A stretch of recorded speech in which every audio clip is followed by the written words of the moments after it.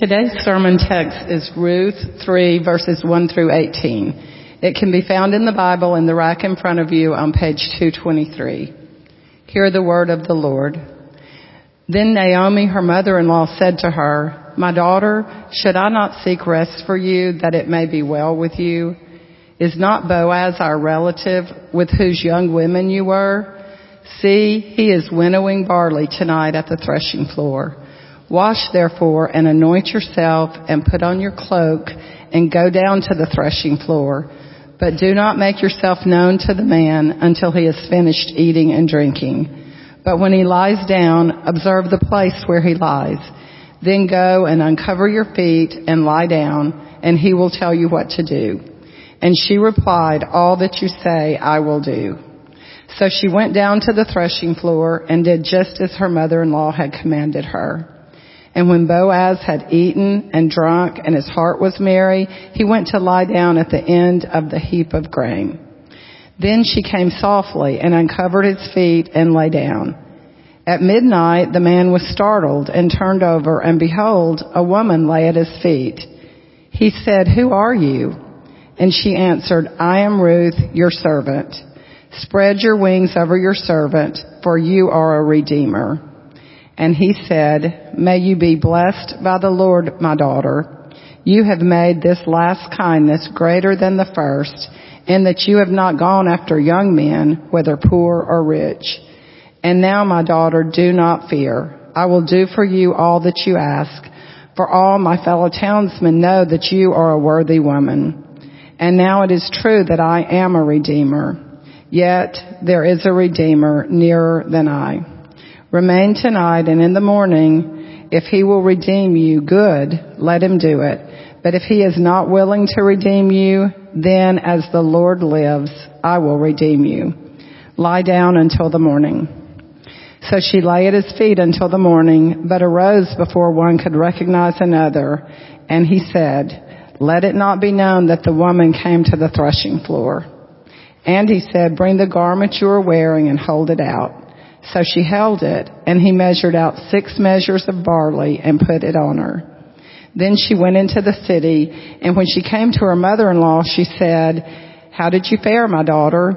Then she told her all that the man had done for her, saying, "These 6 measures of barley he gave to me, for he said to me, 'You must not go back empty-handed to your mother-in-law.'"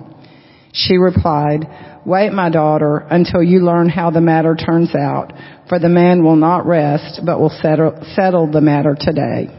May God bless the reading of his word.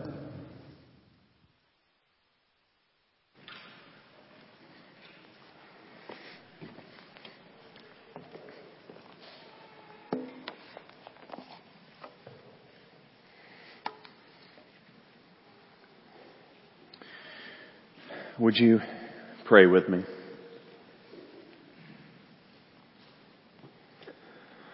Father, we do pray that you would show us Christ, that you would reveal your glory through the preaching of your word, so that we might find in him refuge and redemption.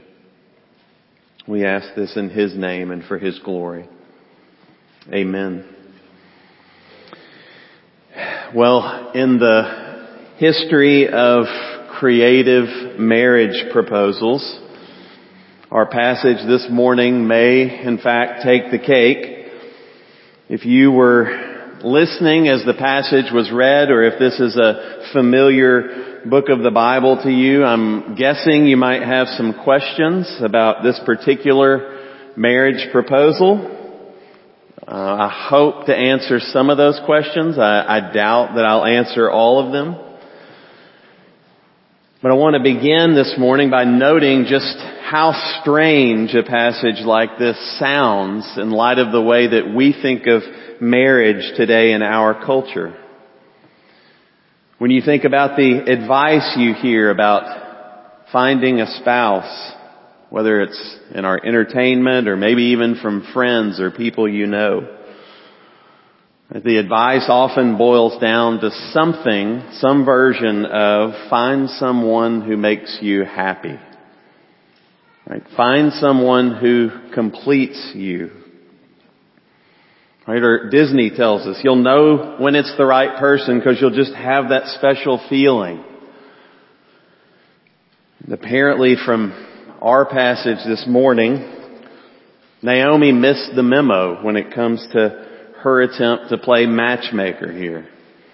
Right? The very idea of allowing someone else to arrange our marriage just seems bizarre to most of us and even cruel. Right? That is until our kids get to the teenage years, and then it sounds like a fabulous idea. Yeah, I couldn't help but think of the musical Fiddler on the Roof at this part when I thought of Naomi. If you're not familiar with that, the short version is a Jewish man is marrying off his 3 daughters, and he wants to stick to his own traditions, and so along with a matchmaker, he wants to arrange marriages for each of them, but they want to go in a different direction. Right? They want to follow their heart, and in the story, it's a sign that the times are changing. My point in bringing that up is not to say that we should go back to that arrangement. Right? And our youth at this point say amen. It's the first time they've said it. Right? It's simply to acknowledge how strange and how different a story like this can sound to us. Okay, but as we'll see here in chapter 3, okay, again, I'm not commending that, or I'm not necessarily commending everything here, and we'll see in just a second. But as it turns out, looking out for the interests of others and not only yourself is actually a good way to think of marriage, and not just marriage, but life in general. We're going to see how the Lord uses this very, very unusual marriage proposal to bring about His purposes of redemption. So this morning we're in chapter 3, and I'm going to follow basically what Corey has been doing in terms of thinking of the book of Ruth in 4 different acts with the 4 different chapters. So this would be Act 3 of the book of Ruth and this story. And this particular act has 3 different scenes in it. Okay? So Act 3, 3 different scenes, but before we jump into scene 1, let's just make sure we're caught up to speed in terms of the background and context in case you weren't here, in case you've forgotten. This story about Naomi and Ruth and a man named Boaz. Okay, remember Naomi and Ruth have returned from Moab to Naomi's hometown in Bethlehem. In Moab, this forbidden land for many Israelites, they have both lost their husbands, and in Naomi's case, she's also lost 2 sons. And last week we read that they just happened to run into a man named Boaz, who just happened to be a redeemer in Naomi's line. Boaz shows kindness to Ruth even though she's a Moabite. Right? And so things are on the uptick in chapter 2. Unusual kindness from this man named Boaz to these poor widows, Naomi and Ruth. Right? A great short-term solution. But this can't go on forever. Right? Naomi knows they need a long-term solution here. Right? They can't provide for themselves. Yes, Boaz is a great blessing in terms of what he's providing here as Ruth gleans in his fields, and he just lavishes her with all that she needs and more for both Ruth and Naomi. But long term, they're going to need something more secure. This is where we get to our first scene, this in chapter 3. What I'm calling a risky plan. Okay, so scene 1 here in Act 3, I'm calling a risky plan. Here Naomi is pushing all her chips to the middle of the table. Okay, she calls Ruth over in light of everything that she's just seen. And she says, it's time to act. The Lord seems to be blessing us with this guy named Boaz. We cannot miss this opportunity. And this is where Naomi shares with Ruth her plan, and calling this plan risky, as you just heard, is actually an understatement. Right? But let's not miss here in this plan Naomi's motivation. Look at verse 1. Okay, it may sound like this could be kind of selfish because Naomi does stand to benefit from this plan. But notice what she says. She says, "My daughter, should I not seek rest for you, that it may go well with you?" Right? Who's Naomi looking out for here? For Ruth. She's seeking rest for Ruth. And by that she means, I'm seeking a husband for you because you need provision and protection. Right? In the society that they're in right here, there's really not many other options. You can't just put your resume out there. Right? What's Ruth going to get? Right? As a Moabite particularly, what are her options? Now Naomi knows we need a long-term solution here. We need you to have security and provision, more than just some charitable handouts. Remember chapter 1, Naomi was urging Ruth and Orpah. Do you remember when she told them to go back? Right? And she said this, she said, "The Lord grant that you may find rest, each of you in the house of her husband." Right? She didn't know how this would all turn out, that she would actually be a part of this. But at the time she said, "No, go back to Moab and find a husband, find rest." She thought their only hope was back in Moab. She had no clue that a guy named Boaz would even be an option.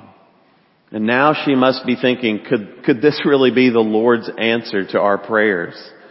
As we make our way through Ruth, we see Naomi's faith little by little rising.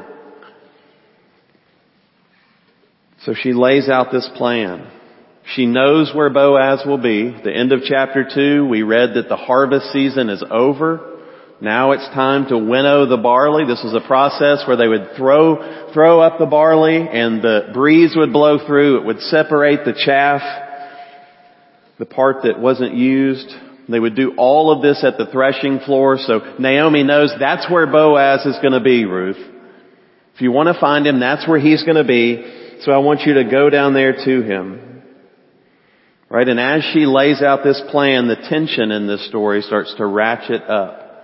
Right? This is the climax of the book of Ruth.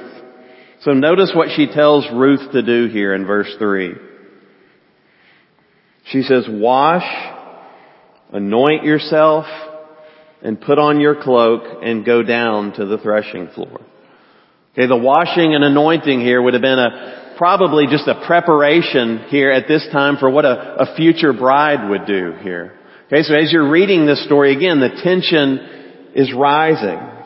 Wash, anoint yourself, go down to the threshing floor, right? A not so subtle attempt to make herself attractive. Right? As if that weren't enough in terms of tension. Notice too, she says, don't make yourself known to him. Wait until he's finished eating and drinking. Okay, I don't think she means here wait until he's drunk. But she does want him to be in good spirits. And she can't have this happen while everybody's around eating and everybody's listening. She says, wait till all that's over. Wait till he's had a good meal. And then make yourself known. Right? And notice too, this happens at night. Okay, as if it couldn't be any more nerve-wracking. Just imagine yourself being Ruth as Naomi's spinning up this plan. It has to be at night because you can't have a Moabite servant girl proposing. Well, Naomi didn't tell her to propose, but you can't have a Moabite servant girl approaching a respected Jewish man like this. Right? So you have all that in this picture. And as if that weren't enough, remember the historical background here. So if you're a Jewish reader reading this later, think of all the things that are in your mind here. Right? The Moabites were the people in Numbers 25 who lured the Israelites into sexual immorality. Right? And if you go back all the way to Genesis 9, the Moabites became a people because of a sexually immoral relationship between Lot and his daughters in which they got him drunk.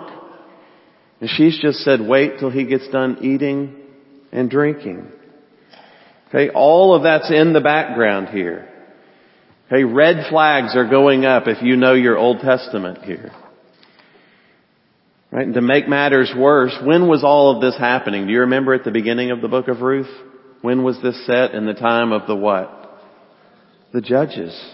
Not a good time, right?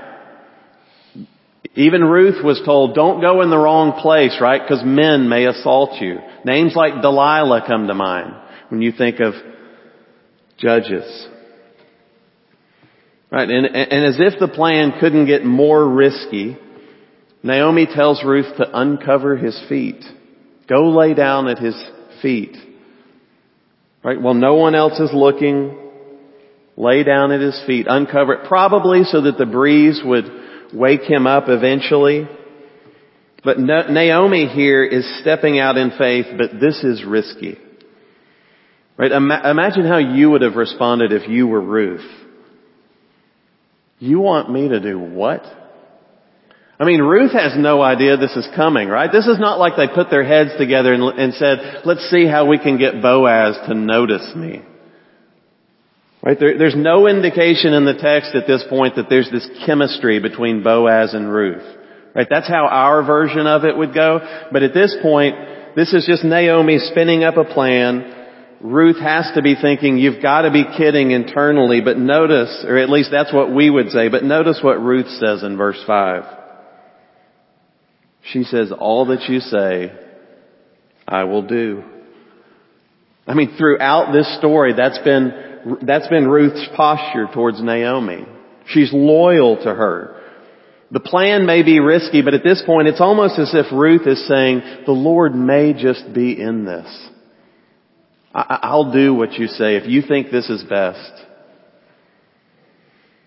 Right? You probably have questions about this form of marriage proposal, so let's just deal with the elephant in the room. This is not the dating or courtship advice that I'm going to give my daughters when they reach the appropriate age, decades from now. Right? This is not the template I'm going to follow. I'm not going to spin up a plan like this. So what are we to make of Naomi's plan? Right? It's really hard to get around that. First thing I would say is this. In Scripture, and this is just generally true, not just for the book of Ruth, but whenever we read Scripture, God is not always calling us to imitate something that we read. Just because it's recorded here doesn't mean God is saying, all right, you go and do likewise. Okay, that's just a good principle of interpretation of Scripture. Okay, throughout Scripture, God uses imperfect people and imperfect circumstances to carry out His plans. He never commits sin or evil, but He uses sinners to carry out His plans. Okay, so the book of Ruth has a lot to teach us, but it's not a dating manual. Okay, there's no getting around the fact this is an extraordinary situation. Okay, this is in some ways a case of desperate times call for desperate measures. Right? But with that said, I don't think Naomi is asking Ruth here to do something blatantly immoral. Okay, there is tension here, no doubt. And I think that's intentional. But I think we're supposed to see these characters in a positive light. Right? Ruth is getting Boaz's attention in a quiet way. And Naomi tells her, go lay at his feet. She's not laying with Boaz. She's laying at his feet. Okay, probably the best reason to assume that nothing sinful is being suggested here is just simply the way that in which Ruth and Boaz are constantly held out as examples of virtue in this book. Throughout the book, both Ruth and Boaz are portrayed positively. We'll see this more in the next scene, but I think what we have here is Naomi seeing the Lord's kindness, and it gives her courage to act boldly. Yes, it's an unusual plan. No, we probably don't want to duplicate this. But the story that came to my mind from the New Testament was Jesus healing the paralytic. Do you remember that in Mark 2 when the four friends bring their friend who's paralyzed to Jesus? And everybody is so crowded into the house that they can't get to him. Right? And so what do they do at that point? Do they go home and say, let's pray that one day in the future, maybe the Lord would open up a door for us to get him to Jesus? No. What, they tear open the roof, right? They are desperate to get the man to Jesus. That's what comes to mind here with Naomi. She is desperate to get Ruth the protection and provision she needs, ultimately from the Lord. Okay, again, doesn't make the plan not risky, but I think that's what's going on here with Naomi. She was bitter. But now it's if the Lord's kindness is softening her heart and strengthening her faith. And so she comes up with this bold plan. Okay, but let's be honest, even with all that said, this plan could go south pretty quickly. Right? We're left wondering at the end of this first section here, scene 1, we're left wondering, what if the wrong people see Ruth? Right? Will she get labeled a seductress? I mean, she's a Moabite after all. She doesn't have a lot in her favor at this point. What if Boaz rejects her offer? I mean, there goes all your hope for both Ruth and Naomi. There's no guarantee here that this man from Bethlehem will take this young Moabite servant. Right? And if we're honest, in light of all that I've said here and all that's in the text, we're wondering, if we've never read past this point, is something inappropriate going to happen here? And I think the author here of the book of Ruth wants us to feel that tension. Okay, there's a lot at stake here. Ruth could lose her best chance for protection and provision, and Naomi could lose her land. Her share in the promised land, by the way. This isn't just any old plot of land. That's why this was such a big deal. To lose your inheritance meant you lost your place in the land of God's blessing. This is where we move from scene 1, a risky plan, to scene 2, what I'm calling a midnight proposal. A midnight proposal, verses 6 through 13. After Naomi has spun up this plan, Ruth amazingly follows Naomi's instructions to a T. She gets ready. She goes down to the threshing floor. She waits until Boaz has finished eating and drinking. She goes quietly. She uncovers his feet. Right? If you're one of those people who can't sit still when things get tense in a movie, right? This is the part where you may just walk off to the side or cover your eyes. Right? But I love what happens next. Look what it says in verse 8. At midnight, the man was startled and turned over, and behold, a woman lay at his feet. I mean, I've been awakened by noises, by kids running in, by a large Labrador retriever on my bed. I've never been woken up by an unknown woman at my feet.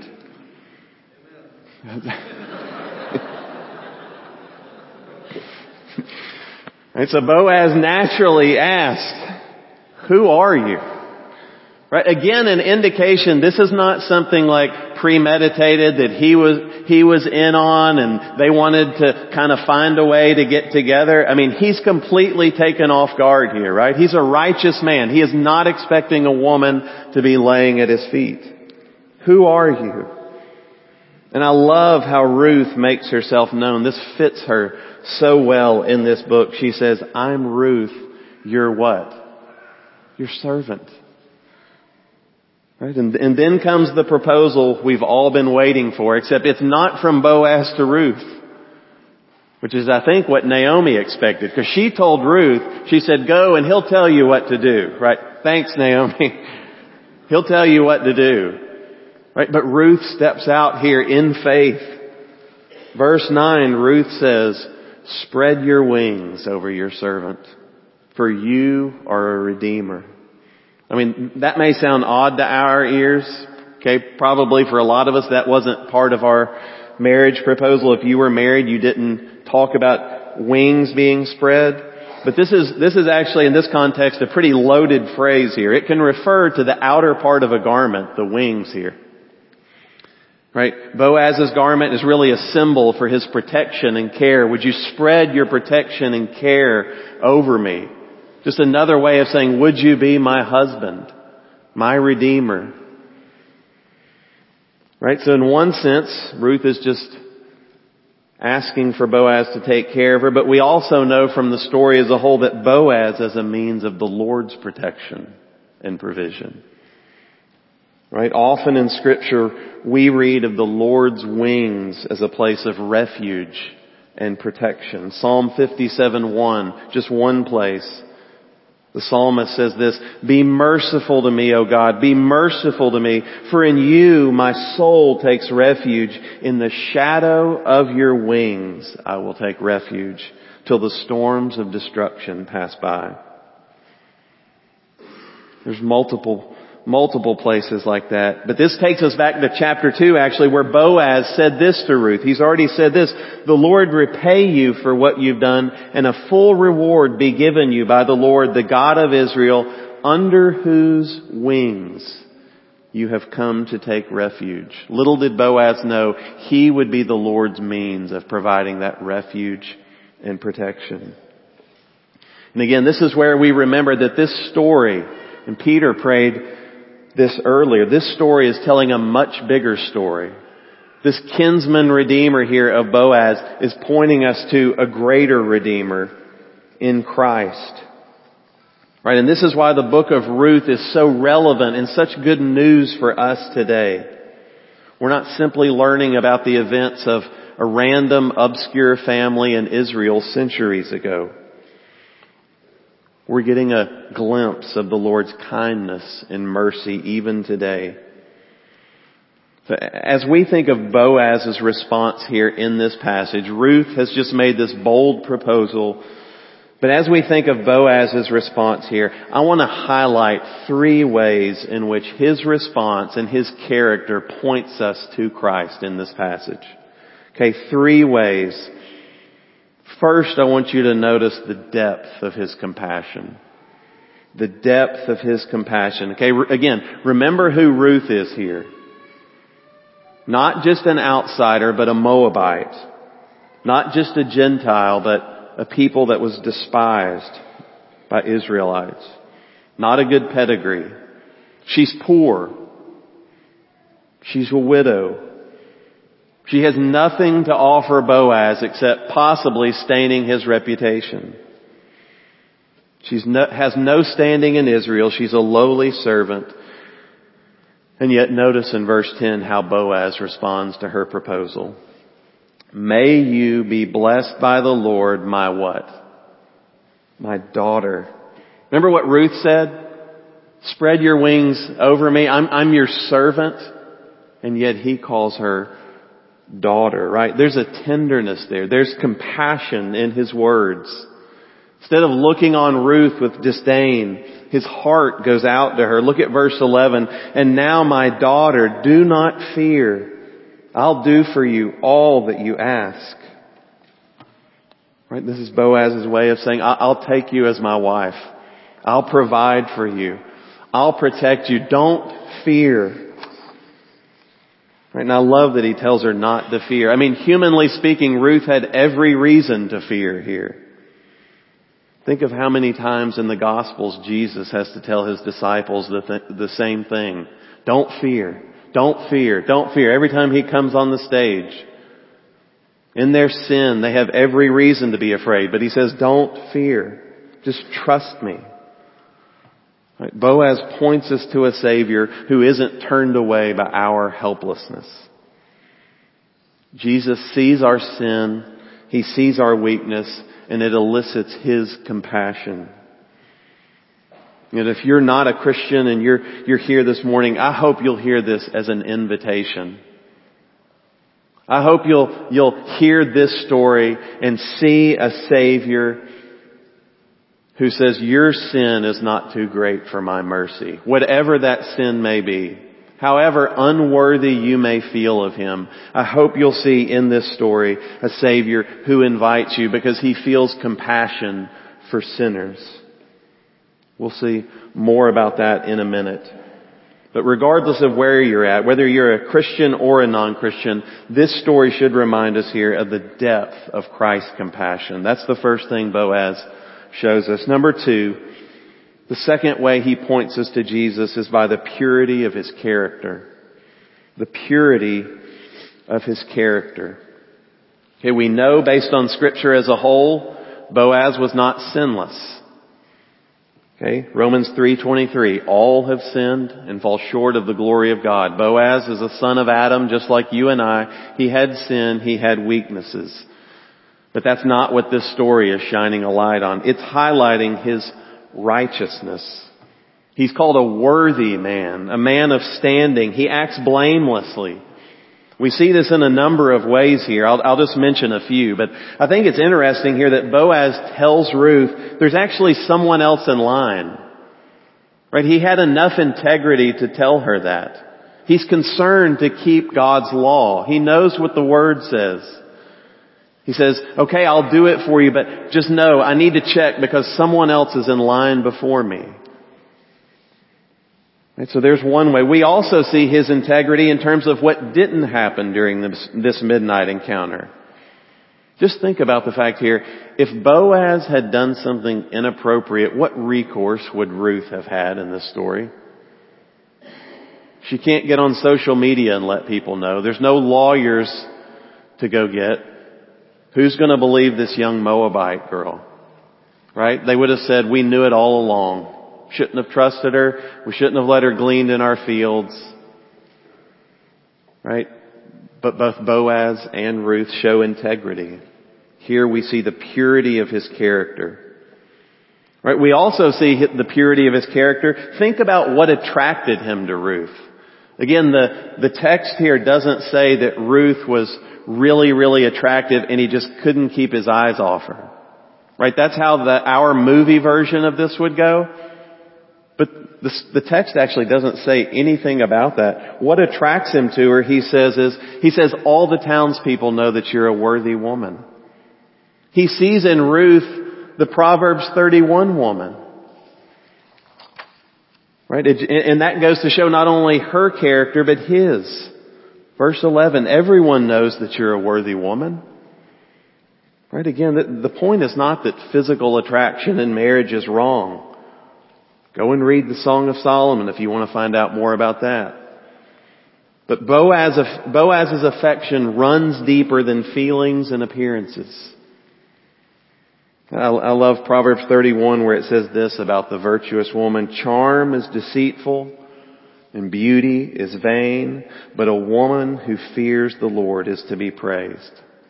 That's what caught Boaz's eye. The purity of his character. Right, and this is important as we think about who Jesus is, who Boaz points us to. Because we don't just need any Redeemer, we need a righteous Redeemer. We need one who can trade His righteousness for our unrighteousness, His obedience for our disobedience. 1 Peter 3:18 says this, for Christ also suffered once for sins, the righteous for the unrighteous, that He might bring us to God. That's the kind of Redeemer we need. That's the kind of Redeemer that Boaz points us to. Okay, so that's the second way that Boaz points us to Christ, the purity of His character. Number 3, we see it in the costliness of His redemption. The costliness of His redemption. Okay, it's easy for us to forget in this story that this wasn't cheap for Boaz. Okay, yes, Ruth is taking a big risk here. There's a lot on the line for her, but for Boaz, this wasn't easy. Okay, we may have this picture of him finally, after decades, finding his soulmate, after years of waiting, right? And so he's glad, and this is all easy, and they just walk off into the sunset. But actually, as we'll see next week, this was extremely financially costly for Boaz. In fact, the guy who was next in line, if you've read ahead, you remember why he refuses. He says, I can't take them. That's going to impair my own inheritance. Right? It's not a financially wise decision. Right? Boaz isn't just agreeing, yeah, I'll marry Ruth, I'll take her. She seems like a great girl. He's agreeing to provide for her, protect her. He's also agreeing to provide for Naomi and buy her land and perpetuate her husband's name. Right? This isn't all just adding to his own portfolio. This is a costly redemption. Right? It's a good reminder throughout Scripture, redemption always comes at a cost. We see this throughout the Old Testament. When there's sin and it has to be atoned for, there's got to be a sacrifice. God doesn't just sweep it under the rug. Redemption is always costly. It's a reminder that the redemption to come in Jesus would be even more costly. Here in the New Testament, God gives His own Son to die on the cross for the redemption of His people. Again, I love how Peter puts it. 1 Peter 1:18, he says this, "You were ransomed from the futile ways inherited from your forefathers, not with perishable things such as silver or gold, but with the precious blood of Christ, like that of a lamb without blemish or spot." That's an infinitely high cost to our redemption. If you're trusting in Christ, this is why your salvation is secure, because you were bought at this cost. We just sang, why this fear? Why this fear and unbelief? Right? What's our security? It's the fact that the Lamb of God who takes away the sin of the world was given on our behalf. That's the propitiation that was made for our sin. That's ultimately our security and assurance, is the costliness of this redemption. It's not because we're such great people, but it's because such a great sacrifice was made for us. Again, if you're not trusting in this Christ as your Savior and Redeemer, I just want to invite you today to do that, to put your trust in Him. The only way for your sin problem to be dealt with is for this costly redemption to be yours. And it can be yours simply by putting your trust in Jesus. Regardless of what sins you've committed, this redemption is so costly, it will cover them all. If you have questions about that, I'd love to talk with you afterwards, or find another member here. Ask them more about what it means to belong to this Redeemer.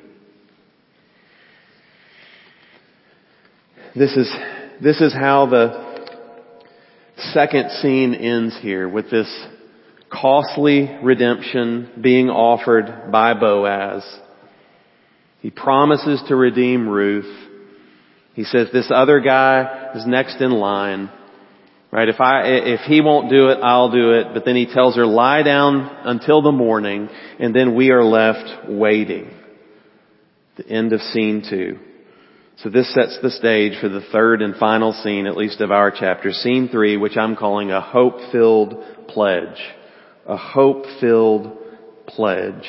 Verses 14 through 18. Okay, between the high drama of the previous night and the resolution of this book to come next week, Lord willing, we have this brief scene, this morning scene. It's kind of a interlude here where Ruth and Boaz both wake up. It says it's early enough they couldn't even recognize one another. It's still dark. Right? Again, there's no indication that anything inappropriate has happened here. However, again, because of Boaz's character, he wants to make sure that Ruth's reputation isn't stained. So he wants to send her off before people can see. And he says, don't let anybody know she was here. Right? But he doesn't send her off empty-handed. Did you notice that? Hey, before you go, there's something I want to give you. 6 measures of barley. Okay, we're not sure how much exactly that is. The text doesn't tell us. Seems like a lot. Right? And at a very practical level, this would have given Ruth a legitimate excuse to be there. Right? She was there to maybe get the barley. Maybe people were supposed to think that, but I don't think that's even Boaz's main intention here. For whose sake does he do this? Do you remember? For Naomi's sake. Right? I imagine Naomi this night probably had a hard time sleeping. Have you ever had that where you know something big is coming up in the morning? You just can't get to bed. I can imagine Naomi all night long just sitting thinking of all that could go wrong with this plan, how she maybe could be the one blamed, and maybe she ruined it all. Maybe her only hope was gone. So when Ruth arrives home, Naomi asks the million-dollar question, how did it go? Right? And Ruth not only is able to tell her that Boaz accepted the proposal, but she has a tangible guarantee now with the barley that things will go well. Notice at the end of verse 17, notice how Ruth retells it here to Naomi. Boaz tells her, you must not go back empty-handed to your mother-in-law. Boaz wants to make sure that Naomi isn't worried.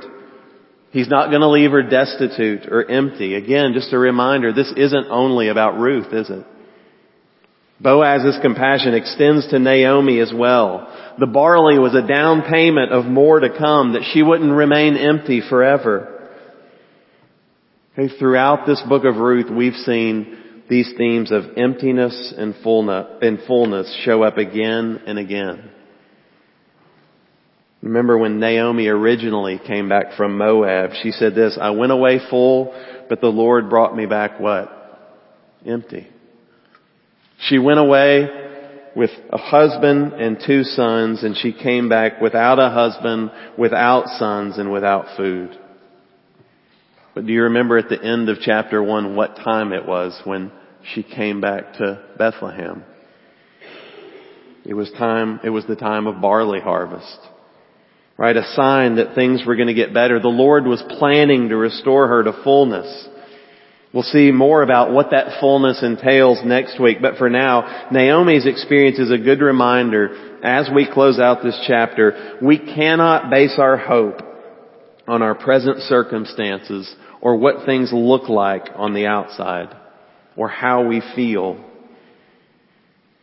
The God we serve is able to restore us fully, despite our sin, despite the trials we face. And in many ways, we're like Naomi in this scene here as it ends. As Christians, we have the promise that our redemption is secure. And yet, there's still a time of waiting. We don't see the fullness of it. But all you have to do is look around you. For some of you, even in your own lives, you feel that right now. There feels like emptiness, or you're walking through a trial and you think, is this really all there is? Right? But here, God doesn't want to leave us guessing in the same way that Boaz didn't want to leave Naomi guessing. Right? Boaz sends Ruth back with a pledge of barley, but God gives us something much greater. He gives us His own Spirit, which He calls a down payment, a guarantee of our future resurrection, our future redemption. Naomi's story here reminds us to wait in hope. That's why Boaz says, I don't want you to go back to your mother-in-law empty-handed. I don't want her worried and anxious and fearful. Here, take something back. Show her that it's going to be all right. God does the same thing for us with His promises and with His Spirit. He says, you're in a time of waiting. Your redemption is secure. If you're trusting in Christ, your redemption is absolutely secure. But He doesn't leave us just guessing. He says, I'm going to give you my own Spirit to live within you as a down payment for that day. I'm reminded with Naomi's example, the song came to mind, and we'll close with this. The song, Be Still My Soul. In the 3rd verse, it says this, Be still, my soul, when dearest friends depart, and all is darkened in the vale of tears. That was Naomi's story in chapter 1. Then shalt thou better know His love, His heart, who comes to soothe thy sorrow and thy fears. Be still, my soul, thy Jesus can repay from His own fullness all He takes away. Let's close by asking the Lord to give us this kind of hope as we wait for the day when our redemption is complete, when our kinsman redeemer returns to complete what he started. Would you pray with me? Father, we confess that our faith is often weak, that we doubt your promises despite the grace that you have shown us, the undeserved grace and mercy that you have shown us in Jesus Christ. We thank you that his redemption extends to Moabites, Gentiles, to sinners like us. And we ask this morning that you would strengthen our hope in your promises. Help us to see, like Ruth, that your kindness and your mercy are sufficient to cover our sin and to cover our weakness. And help us to see with Naomi that your fullness is more than enough for our emptiness. And we thank you that in Christ we have a sufficient Redeemer. Make us a reflection of his mercy and kindness to the world around us, we ask. In Jesus' name, amen.